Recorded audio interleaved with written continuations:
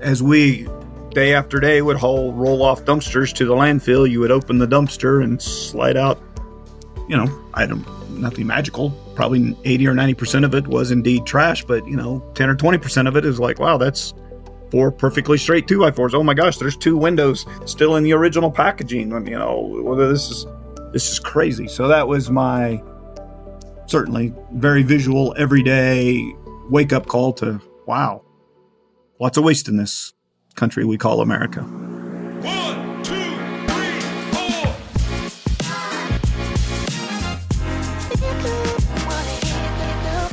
Welcome to the Green Hour, a community of innovators, activists, and government leaders in the world of sustainability. Each week, you will hear from a leader in sustainability to help unlock your mind to a greener future.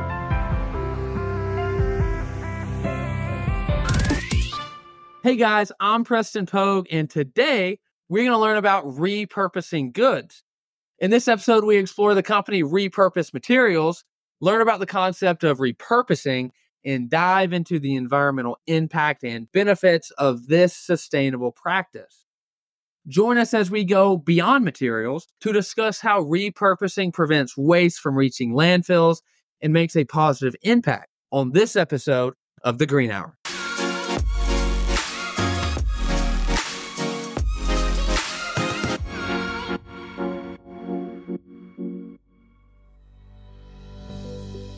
If you've ever driven along the interstate, you've likely noticed the billboards that line the roads that showcase advertisements for fast food restaurants, energy attorneys, or maybe local attractions.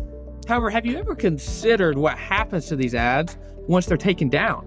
While some unfortunately end up in landfills, others take a more sustainable path. When handled correctly, these vinyl sheets are repurposed into practical items like tarps, banners, and even materials for bags. This process highlights a practical and environmentally conscious approach to breathing new life into discarded products, offering a clear example of how sustainability can be integrated into our everyday practices. Our guest on the Green Hour has made a career out of repurposing materials. Damon Carson is the founder and president of repurposedMATERIALS, an industrial thrift store that operates across the U.S., and its goal is to reuse existing materials from industry. Everything from fire hoses and barrels to brand new products that different companies might not want to use. By acting as a middleman between companies, repurposedMATERIALS diverts millions of tons of waste from being landfilled. Sometimes referred to as a waste speculator or a materials gambler, Carson has made a career out of finding value in the discarded.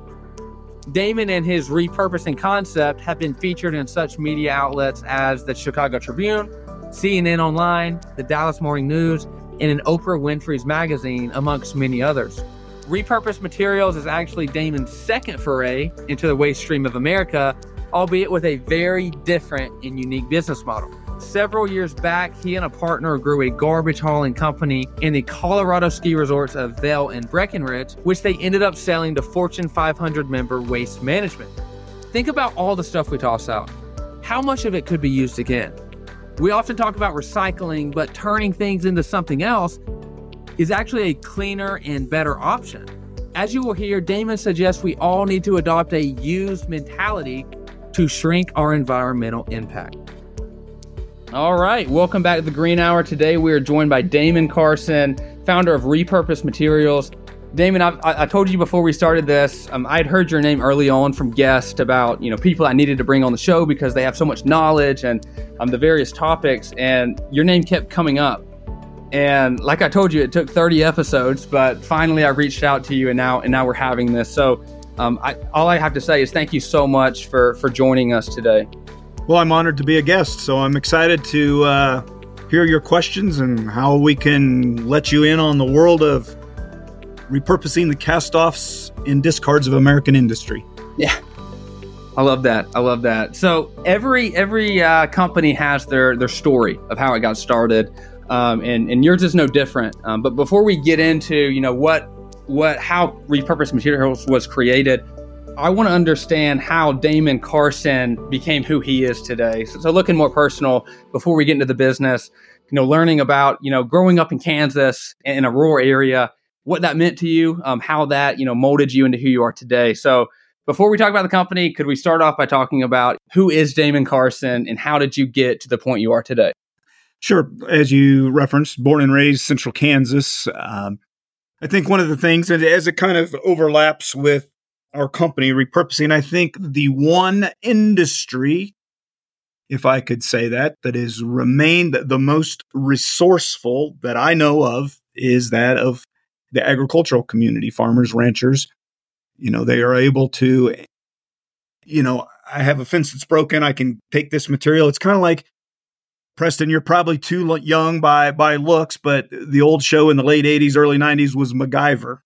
MacGyver needed to solve a problem on the TV show, and he would take baling wire, a paper clip, and a piece of bubble gum and do something amazing with it. So that resourceful mentality, and as a product of the Midwest, Central Kansas town of a couple thousand people, I grew up very much around that. And so, yeah, I mean, that was kind of my formative years, and that resourceful gene that seems to permeate agricultural, small rural America is a lot of who I am and is what has led this company in particular to, where we've reached. So, yeah, I love, Damon, talking to people who have a background in rural America because I very much do. I went to school in Eastern Kentucky, old coal mining town.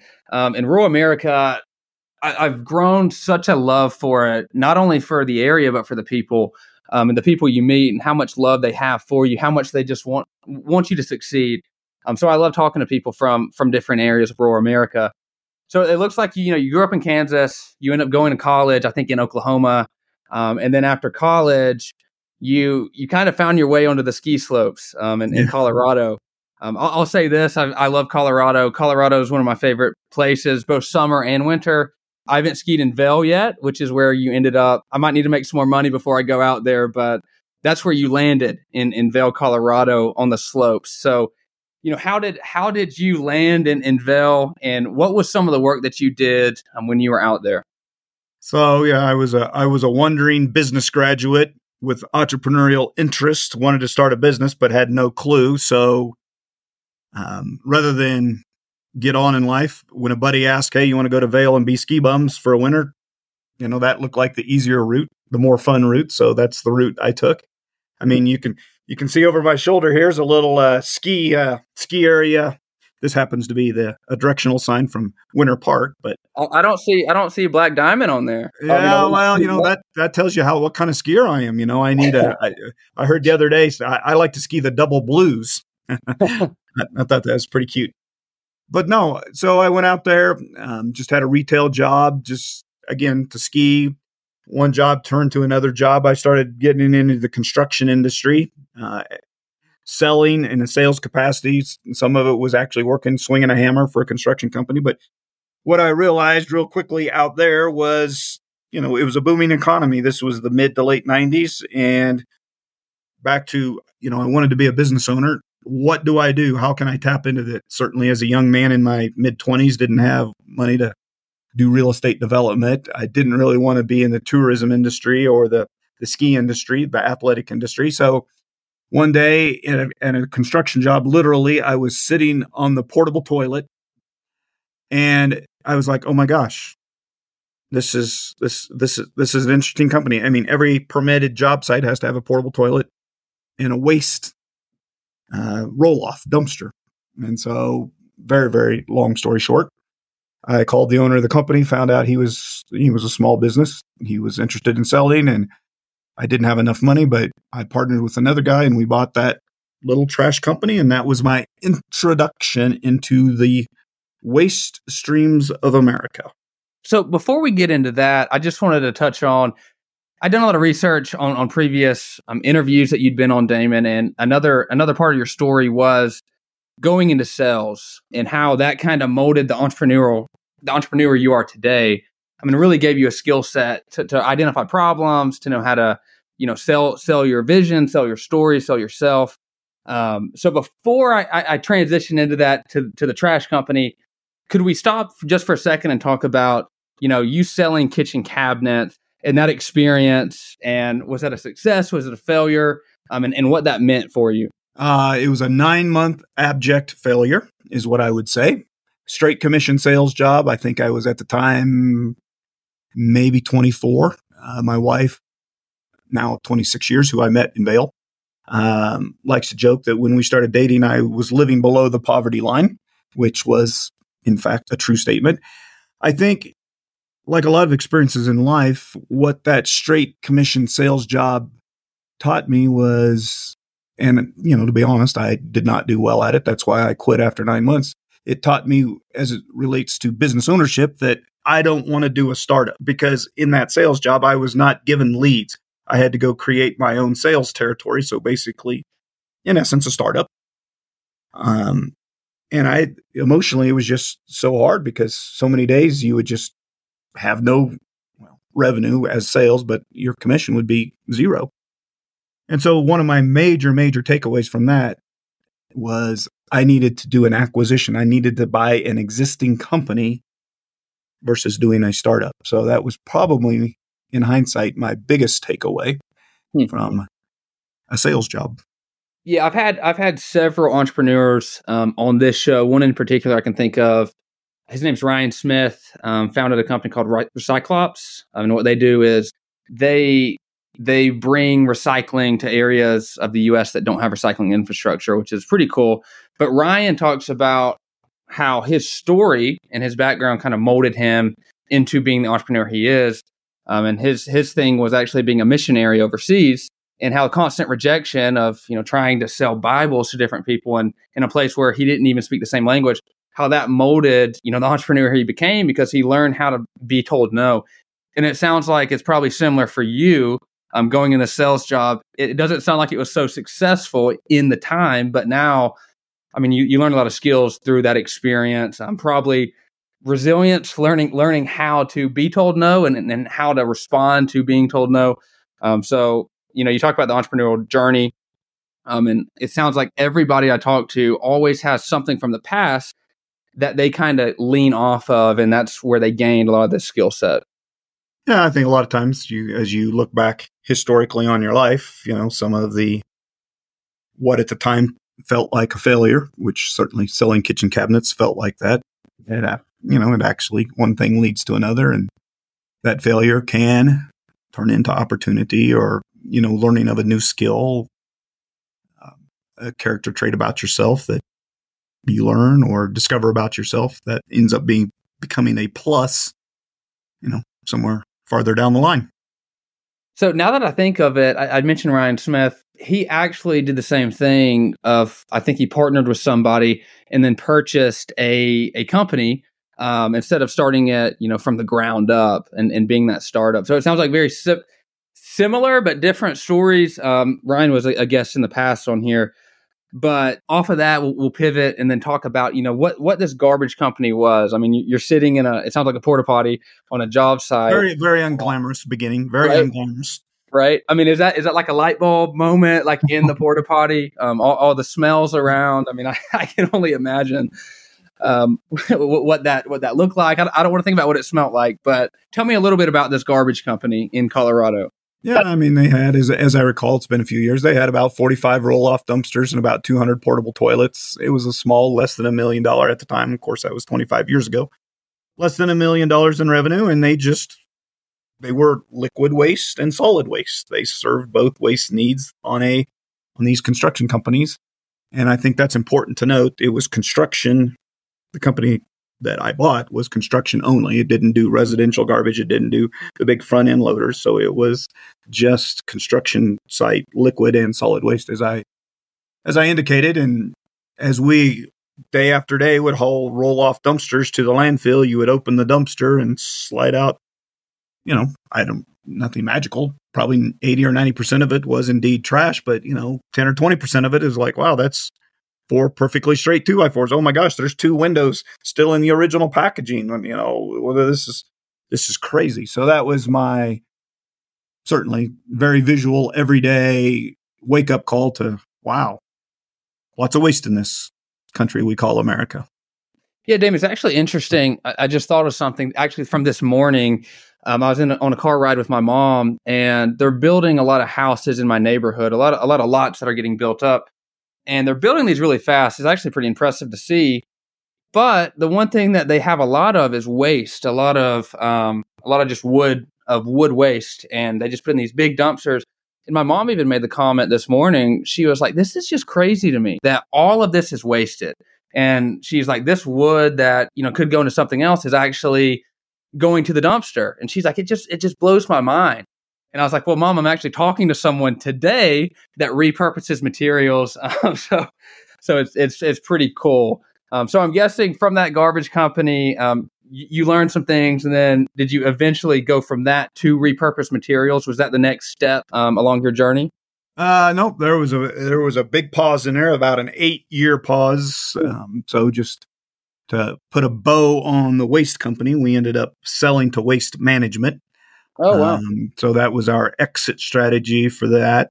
My now wife and 3 very small children ended up moving to what we call the Front Range of Colorado, along the foothills here, and we live north of Denver.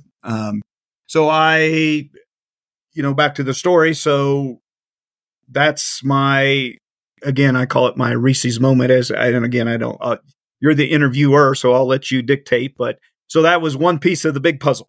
That was the identification of how wasteful America is and how much usable materials there are that probably shouldn't go to the landfill. So, we talked a little bit about repurposing in the beginning. I just talked about, in my neighborhood this morning, they're building houses and there's all this excess wood, that these trimmings that are just, they're just collecting, they're going to send them to a landfill. So I want to ask you, what is repurposing? If someone was to come to you on the street and say, "Damon, I hear you have this company called Repurposed Materials. What is repurposing materials? What does that look like? What does that mean?" What would you say to someone if they asked you that question? Yep, I would define terms. So we'll do it right here. So this is supposed to be a triangle, the famous reduce, reuse, recycle triangle, environmental triangle. So recycling is, if it's unwanted, let's chip it, shred it, grind it, melt it, and make it size reduce and make it a feedstock for, if it's metal, we'll melt it and make something else out of metal. If it's paper, you grind it up. Plastic, you chip it up. So that's recycling. Reuse, another side, reduce, reuse, recycle. Reuse is a refrigerator, a forklift, and a boat.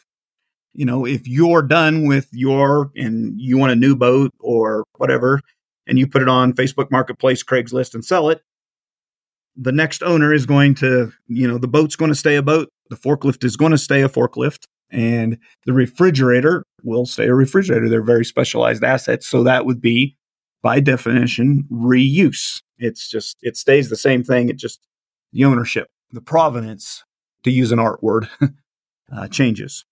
Repurposing is a offshoot of reuse.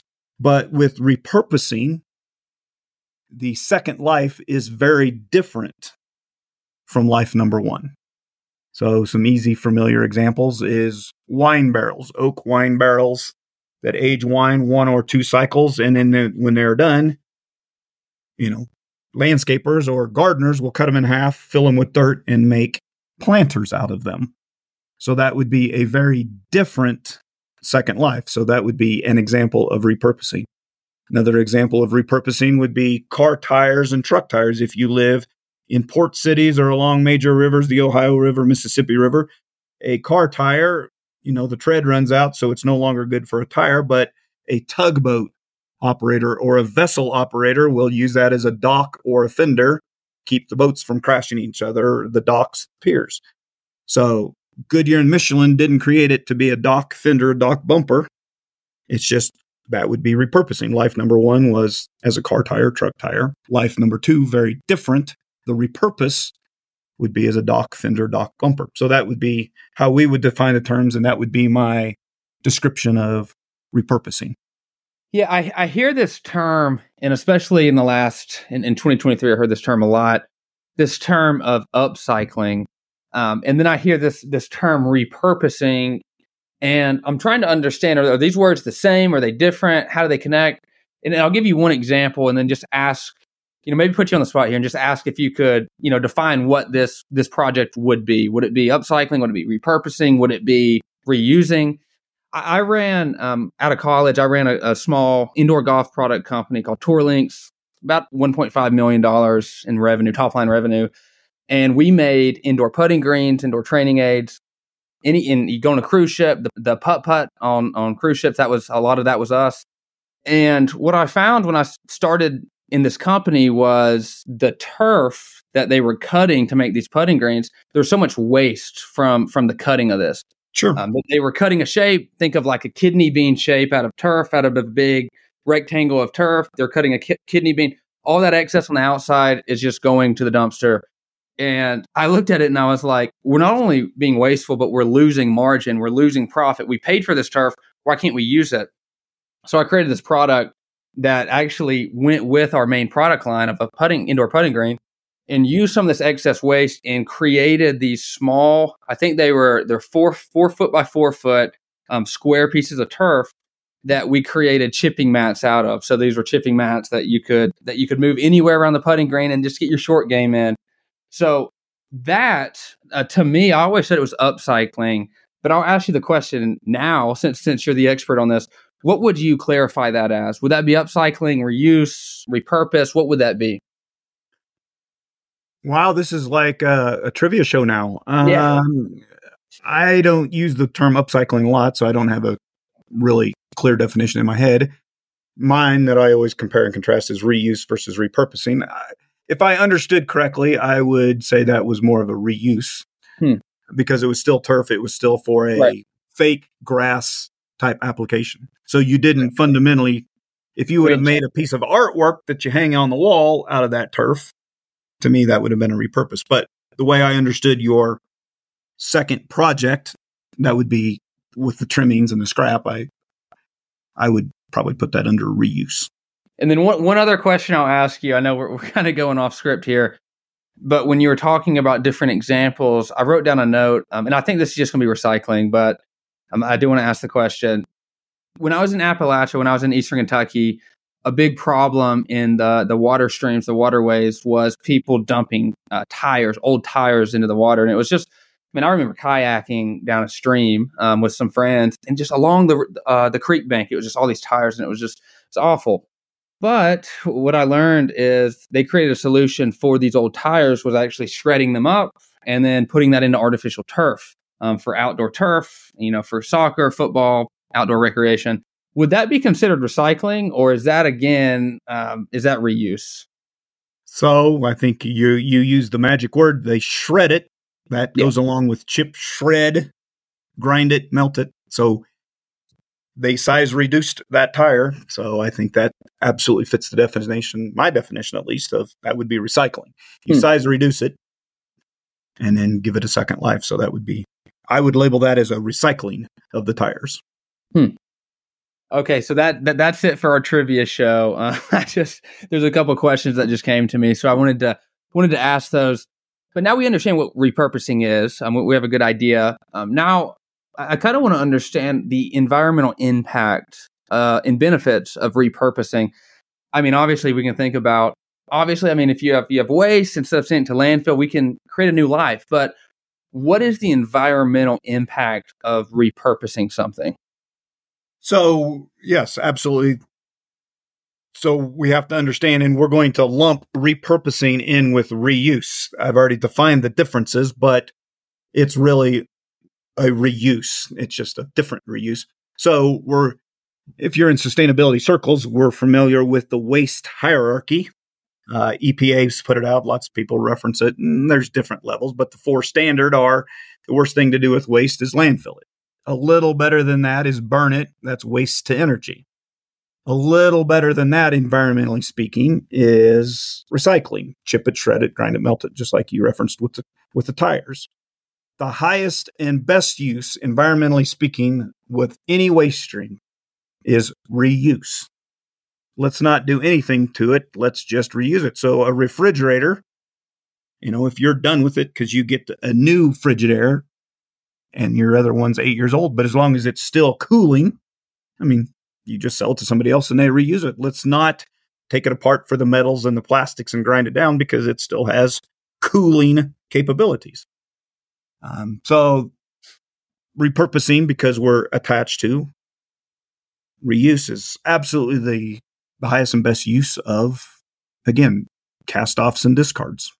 Yeah, I'll say that I've worked in manufacturing for my short-lived career so far, but I have an idea of recycling in manufacturing and the difference between, we're going to recycle the material and break it down, shred it into materials, and then hopefully take those materials and put it back into our production line versus waste to energy where let's take the old product and burn it and then capture that energy.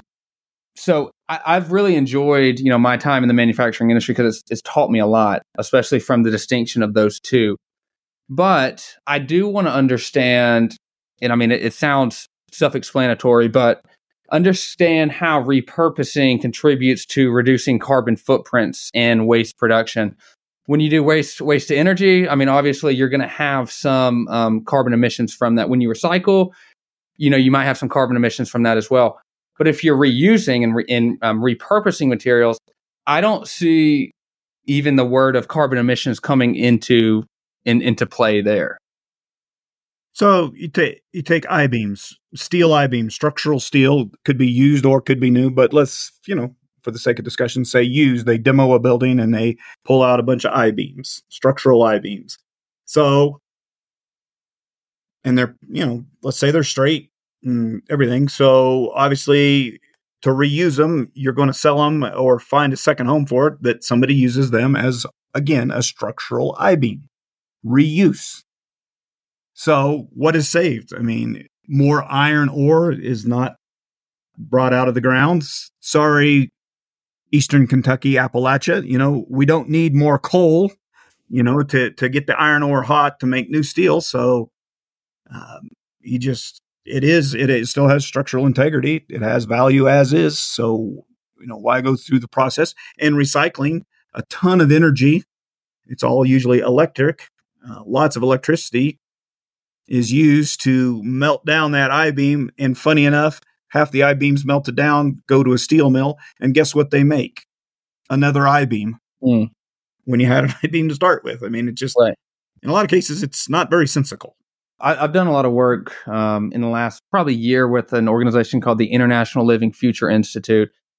And one of their big things is Living Building Challenge. They create these living buildings that have to follow a certain criteria for water usage, for sourcing of materials, for energy, for waste. I mean, all these different things. But one of the things for living building, for your building to be considered Living Building Challenge certified, is you have to reuse materials from an existing building. Maybe you're doing a new construction.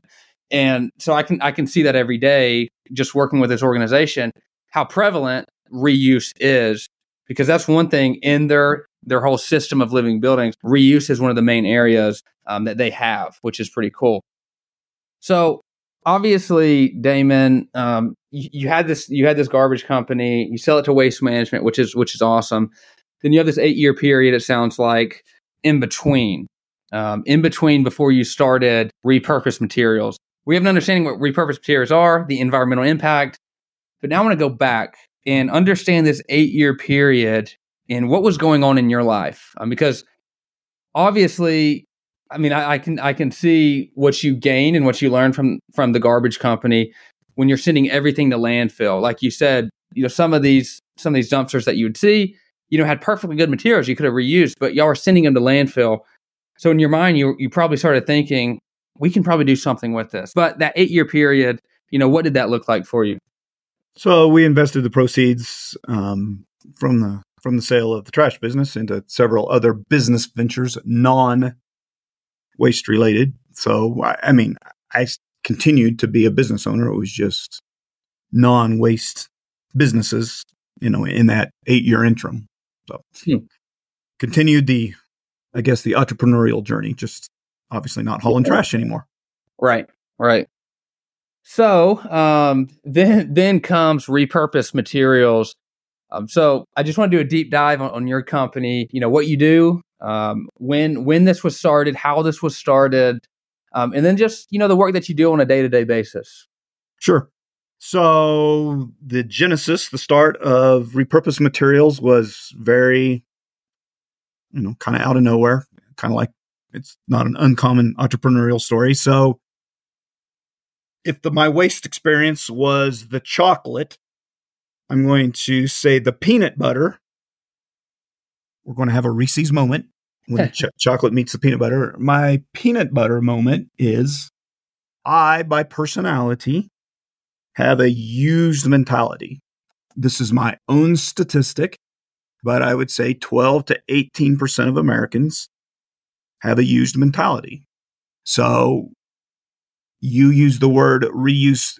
You used the word earlier, talking about the green buildings reuse being prevalent. I would argue that that's not true because most people don't have a used mentality. They go to, so for example, I want to buy a bicycle to bike around the lake in my neighborhood. Most people, 82 to 88%, will go to Walmart, will go to Amazon, will go to the bike store and buy a brand new bike to bike around the lake. It might be a $100 bike, it might be a $1,000 bike. It doesn't matter, but they will buy new.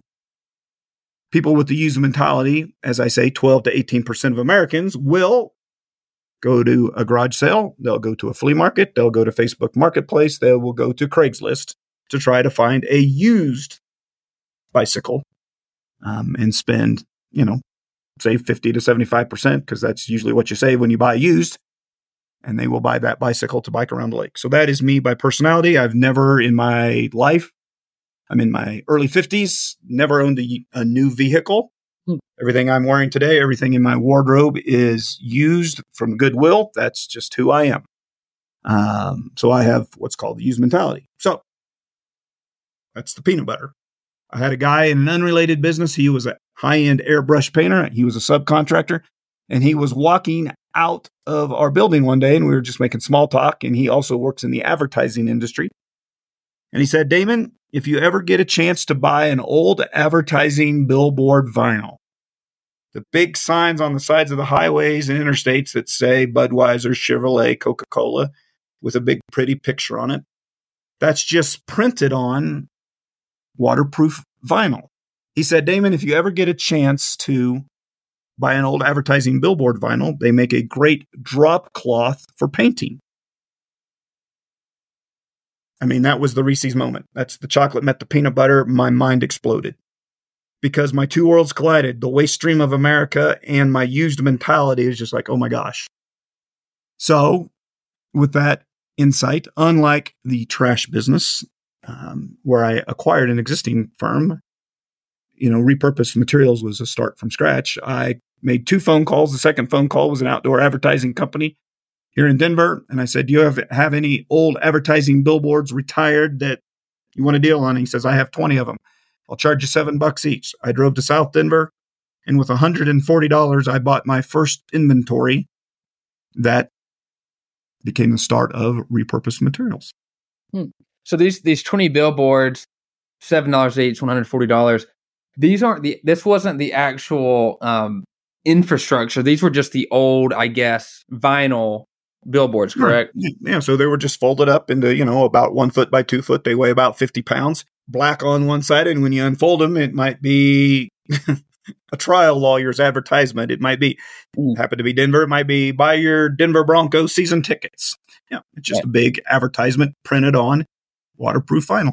You took these 20 billboards. This was the start of repurposed materials. What did you end up repurposing those billboards or those billboard vinyls into? Well, I didn't repurpose them into anything. I made them available.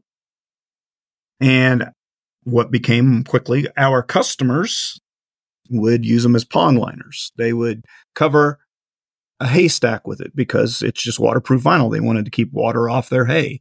They wanted to cover and protect building materials, firewood, etc. So, that's how it started. After the billboards, it sounds like you gained a customer base. Obviously, waterproof vinyl, people were interested in using that. After the billboards, did you start to find yourself buying more materials from other places, other industries? I guess I'd ask you the question, where do you even go to buy bulk materials like this? Yeah, so I'm full well admit, even though I made a big show about the Reese's moment when the chocolate met the peanut butter. I mean, I had zero grand vision that this would even become a company. It was just kind of a fun little side hustle. I would sell the billboards for cash. I'd go home to my wife, kids. Hey, I made $50 today, $80 today. You want to go out to eat? I mean, we weren't incorporated. We weren't anything. We were just selling, side hustling a few billboards. About 6 weeks into it, this is 2010, September of 2010. September turned to October. And, when a guy was coming talking billboards and we got to talking about rubber, and I was Googling a day or two or six later, and conveyor belt that conveys rock, sand, aggregate, copper, coal. What happens to that at end of life? And found a couple of rolls of that for sale here in Denver as well, and put it out there, and people started buying the used conveyor belting. So now I had two products, billboards and conveyor belt. Both of them absolutely fit the definition of a very different second life. So I was now Thanksgiving, November, driving back to Kansas to see family, driving along I-70. And my rural that you've already asked about, my rural is, oh my gosh, farmers, ranchers, they use old railroad ties as fence posts. They use oil field pipe to build corrals. Then it became a business hypothesis. Are there enough byproducts and waste, cast-offs and discards that can get a very different second life that you can make a business out of this repurposing concept? So that's the first few months of how it started. And then we just continued to add materials to our inventory to get us to where we are today. So it sounds like at that point, in 2010, you were specifically in the Colorado area. But I know now that you have warehouses, I think in different locations. I think last thing that I looked at, it was in 2021, so it might be different now. But in 2021, I read an article that there was 4 warehouses. When did, if you did, expand out of the Colorado area, and where was that too? Started as a single location here in Denver. In about, I'd have to go back and look, 2013, we opened our first satellite, second location, happened to be Chicagoland. About a year later, we opened Atlanta, in the Atlanta area. Because what we were finding very, very, very quickly is this concept resonated across America. Well, a lot of the stuff is big and heavy and a logistically intensive business to move these materials around. So we needed to spread out. So now, in answer to your question, we have 6 warehouses across the country: Arizona, Colorado, Texas, Iowa, Ohio, South Carolina. If you would draw circles on the map around those 6 warehouses, we are within a day's truck drive of the majority of the United States. So very strategic, as in, so if we get a call from Minneapolis, it goes to Ohio. If we get a call from Boston, it goes to Ohio. If we get a call from San Diego, it goes to Arizona. So yes, but that's the reason, is just because, it doesn't make sense to take it from San Diego to South Carolina. So you're just adding tons and tons of costs. And it's not very environmentally friendly to use that much diesel. Right. It sounds like you're hitting every major region in the U.S., like a complete circle. So Damon, what do these warehouses look like? Because I can imagine if I'm just thinking, you're bringing in all these materials, and I can just imagine it's almost like a big junkman's yard. Is that kind of how these warehouses look? Well, I'd put a little better lipstick on it. I would say they, it's not Sanford and Son, Red Sanford's. It's not a junkyard. If you go look at it, it looks more like a lumber yard is what I would say. Now, obviously, wood is a small part of what we do, but it's just organized piles of stuff. But yeah, it is still, some of it stinks, some of it's dirty, but there's a rhyme and reason for it. It's, I wouldn't even say it's organized chaos, because it's not chaos. It's just organized. But yeah, it's just a big lumberyard is how I would characterize it for, a visual image of it.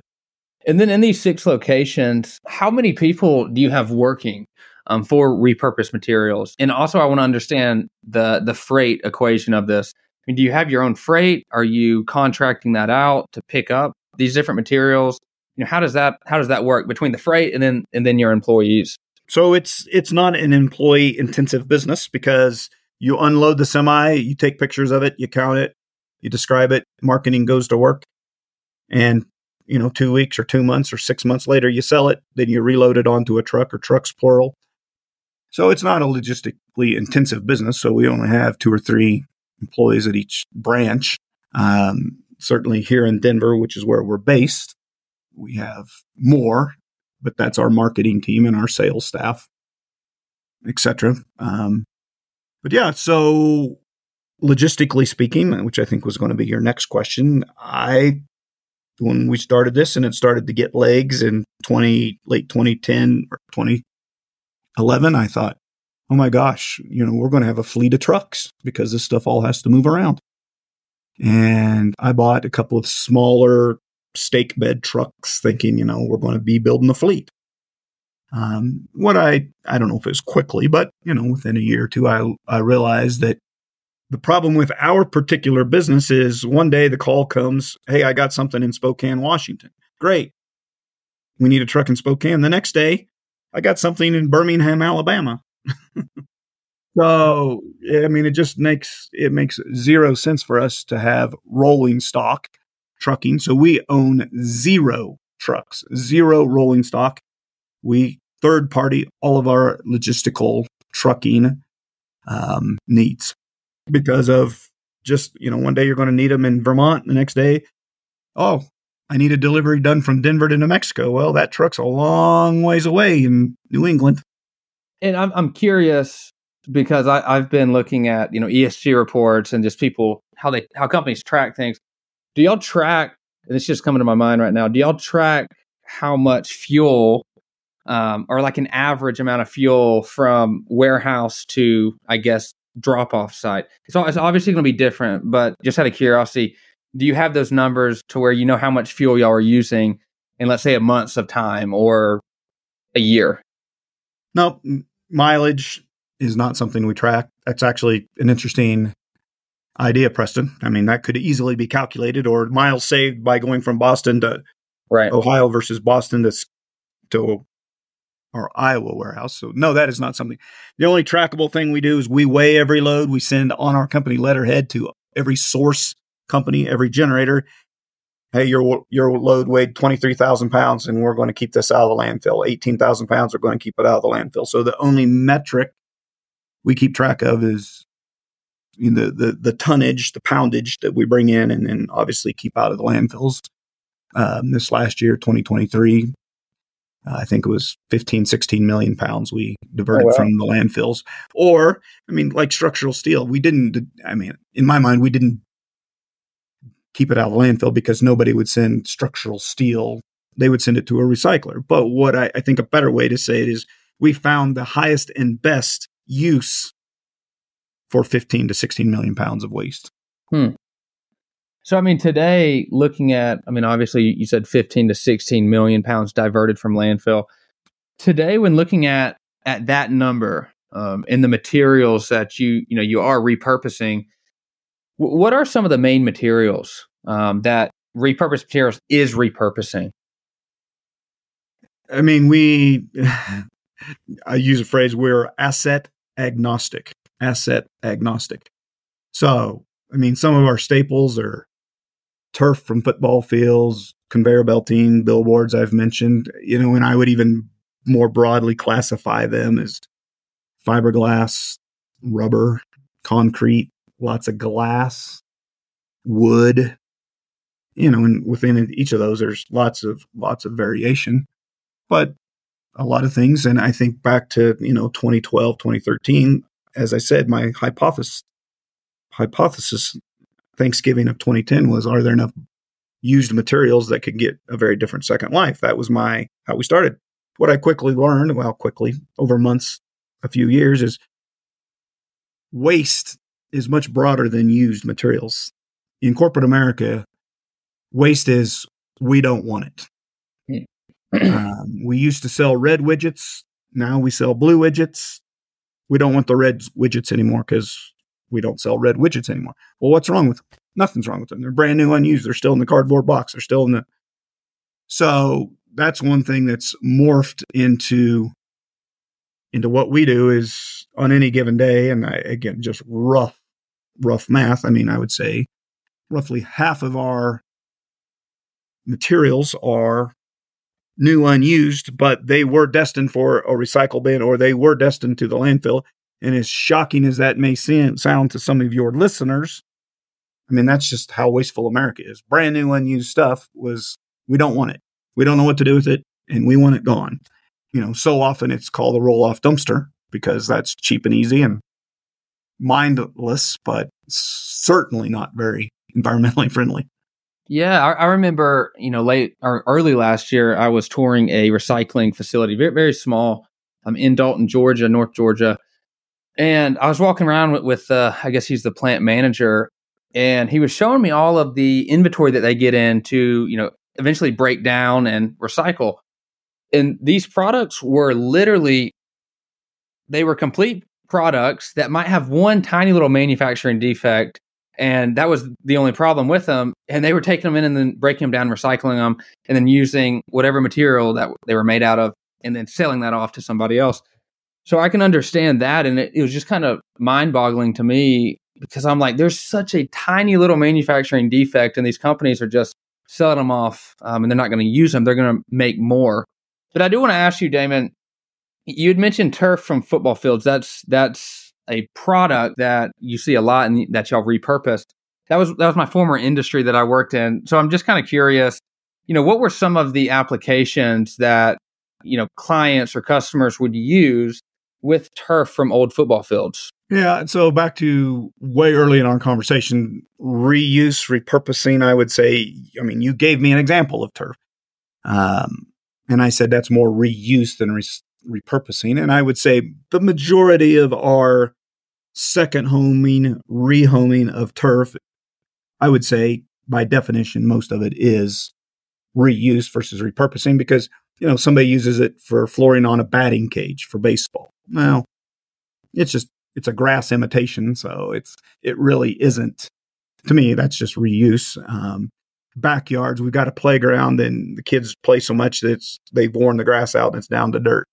Well, to me, that's just, you want fake grass, which that's what it was when it was on a football field.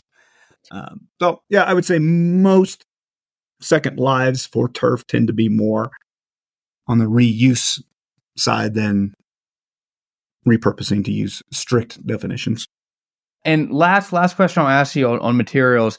Is there any materials that y'all have used in the past or that have come into your warehouses that someone listening might hear and be like, really? You repurposed that material? How in the world did you do that? Is there any material that you can think of that would fit that, where people would be like, what in the world? How did you do that? Yeah, there'd be a lot of those. Well, I will tell you what, I'll combine that question with an earlier one. So you talked about your experience with just the slightest of manufacturing defects created or caused this to be obsolete, caused it to be waste to primary industry. We're working on a 6 or 7 truckload deal right now. This is crazy, sad, funny. So Microsoft, it was building a new building out in Washington, and the architect picked a specific limestone out of my home state, Kansas. They quarried the limestone. They shipped the limestone to Italy to be made into these highly engineered panels. So it's a thin veneer of limestone, a composite middle, and a bottom layer of stainless steel. Shipped all that back, over $1 million worth of materials. It got back to the United States, to the job site, and the architect didn't like the color of the limestone and rejected it. Nothing was wrong with it other than it didn't meet the vision of the architect. It got paid for. It went to the subcontractor, and it was supposed to be exterior panels. I mean, the facade, the cladding on the exterior of the building. And the customer just called us and says, brand new, unused, still in original crates from Italy. And said, if you can't help us, this is going to the trash.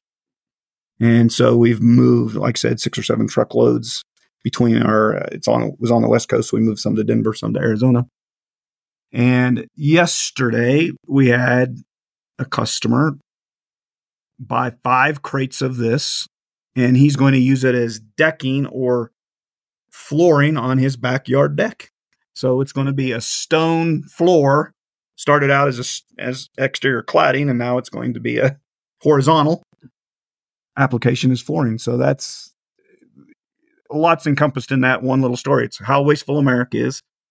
Waste is brand new, oftentimes brand new, unused. And here, this resourceful homeowner happens to be in Fort Collins, Colorado, northern Colorado, is going to say, hey, thank you, Microsoft, for rejecting that, because I have an unbelievably cool now deck flooring, and it's a fraction of the cost of what Microsoft paid per square foot for that material.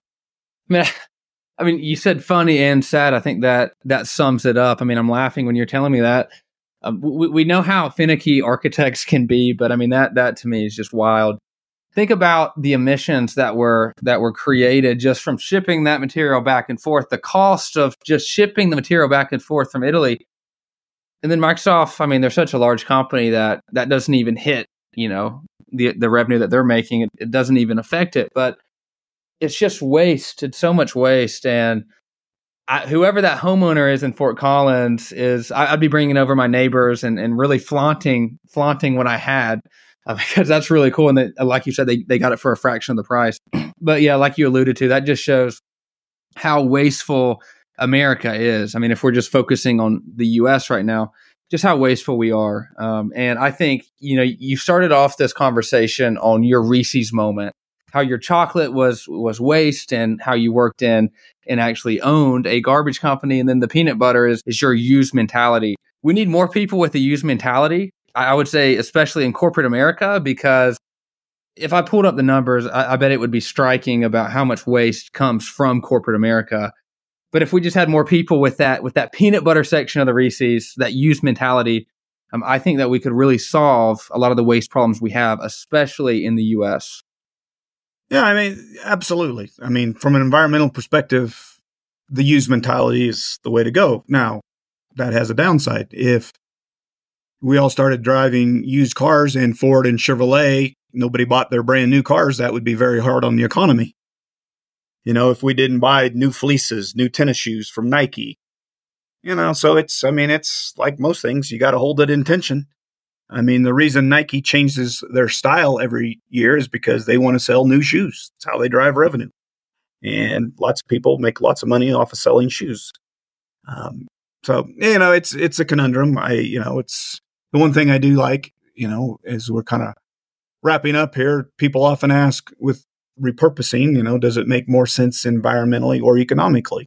Which is kind of where we're heading in this conversation. And we like to say it makes sense both ways. I mean, it's just like the Microsoft, they were going to throw it away, those limestone panels. They were going to throw them away. So it makes sense to indirectly Microsoft, more directly the subcontractor. We helped them keep it out of the landfill.